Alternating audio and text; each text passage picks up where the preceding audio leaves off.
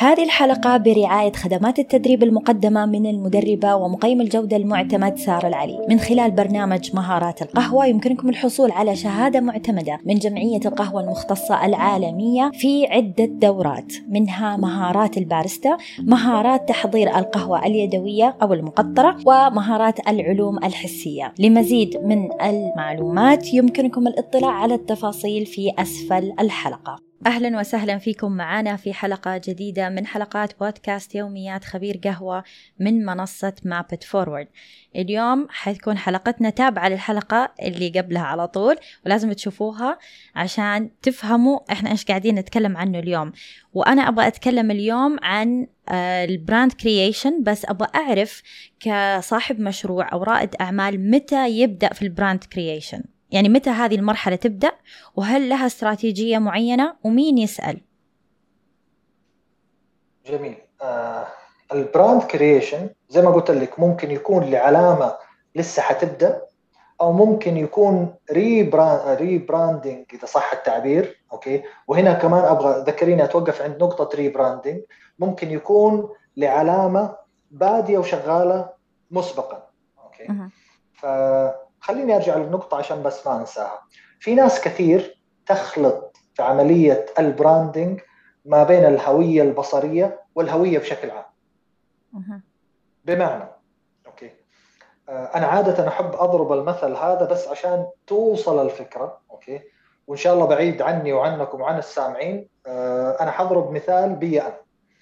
أوكي، تخيلي إنه أنا هوملس. أنت عارفة الناس الهوملس في الشوارع في أوروبا وأمريكا كيف بيكون شكلهم؟ أوكي، غالبا يكون مثلا لتسي عندهم مثلا قد نضرب انه واحد عنده اكتئاب كامل. اوكي، وصار شكله رث الملابس، كث الشعر، كثيف اللحية، أظافره، نظافته، دنيته، يعني صار شكله نوعا ما الخارجي مقزز. اوكي، لكنه داخليا مكتئب وعنده أمراض نفسية، وقد يكون لا قدر الله مدمن مخدرات. اوكي، فأحد الأشخاص شافوا بالشكل هذا قال لا، أنا لازم أغير في الشخص هذا. أوكي، لازم أغير هويته. أخذ الشخص هذا وداه إلى حمام مغربي، نظفه، وداه عند حلاق، ضبط شكله، لبسه ملابس نظيفة. أوكي، وجاء وقدمه. إيش اللي غير فيه؟ بس المظهر الخارجي. يا سلام عليك، غير المظهر الخارجي ولم يغير الجوهر الداخلي. نفس الشيء ينطبق على العلامة التجارية. لما نيجي أحد يقول أنا حاعمل ريبراندنج ولا حاعمل براند كرييشن، فهو بيروح لكرييتيف ايجنسي، اوكي، او جرافيك ديزاينر، ويقول له صمم لي هوية. فهو جالس بيصمم المظهر الخارجي، لكن جوهر العلامة مفقود. اوكي، فهنا يجي أهمية العمل على جوهر العلامة. إذا كانت العلامة لسه بادئة عبارة عن فكرة، يجب أن تجسد في استراتيجية معينة بإحدى الأدوات، ومن ضمنها أداة البراند براند إيكويتي بيراميد. هو واحدة من أدوات بناء استراتيجية العلامة التجارية، عشان نعرف الشكل والمظهر الخارجي كيف لازم يعبر عن الجوهر هذا. وبالتالي يبدأ يشتغل على حاجة يسمونها التاتش بوينتس. أي حاجة بتعبر عن الهوية ظاهريا يسمونها تاتش بوينت، أو حتى حسية، سواء في صوتيا أو حتى بصريا. لكن إذا في علامة تجارية قائمة وجالسة تعمل، أوكي، يجب أنه نفهم الأداء هذا إيش الأثر المترتب عليه، وبالتالي هل نحتاج نعمل ريبراندنج ولا لا. فهذه يمكن جزئيات يحتاج لها شرح أعمق، عشان الناس لا تتوقع أنه بمجرد أطلع واحدة من أدوات البراند كرييشن وأعبي وأجاوب على الأسئلة أنا صار عندي براند استراتيجي. لا، الموضوع يحتاج له خبرة أكثر، دراية أكثر، ديناميكية أكثر. عشان كذا بعض الأحيان بقول يجب أنه يتم التنقيب بشكل كامل للوصول للجوهر. بمعنى لو جاتني سارة وقالت أنا عندي مقهى اسمه ذات، وسولفنا شويتين وقالت لي هذا هو جوهر العلامة، أنا اللي أرغب من ذات أنه يكون عندي مقهى يعمل باحترافية عالية. مع كثرة الجلسات والخبرات اللي صارت عندنا في البراند كرييشن نعرف انه هذا جزء من الرغبة الرئيسية، لكن ليس هو جوهر العلامة اللي يميزها عن غيرها. ترى كل علامة تجارية عندها DNA خاص فيها، سواء كانت فكرة أو كانت قائمة وبتمارس. دورنا في as a brand creator إن إحنا ننقب إلى أن نحصل على الجوهر المميز للعلامة التجارية هذه، وبناء عليه بنصيغ الوعد المتناسب مع العلامة التجارية، ونضع الأداء الأمثل للعلامة عشان تحقق الوعد اللي يبرز جوهرها. وبالتالي يكون عندنا براند ايمج تعبر عن الموضوع هذا. شئنا أم أبينا حيكون في هناك أحكام وفق الكلام اللي قلناه ومشاعر، وبالتالي أثر لكل علامة تجارية، أثر مختلف عن العلامة الثانية، وإن كانت نفس النشاط ونفس الأداء، إلا ما يكون لها بصمة مميزة، زي ما لكل شخص بصمة مختلفة. حتى الأخوان التوأم كل واحد لهم بصمة، كل واحد له بصمة مختلفة بناء أوكي على هويته. عشان كده بنسميها هوية، ولا بنسميها فقط شكل أو رسم أو شعار. الشعار هو الشكل والمظهر اللي يعبر عن الشخصية والهوية كامل. يعني أهم شيء نشتغل على الكور اللي هو البراند نفسه وشخصيته، بعدين نبدأ الأشياء الثانية أو المظهر الخارجي، هذه عوامل مساعدة.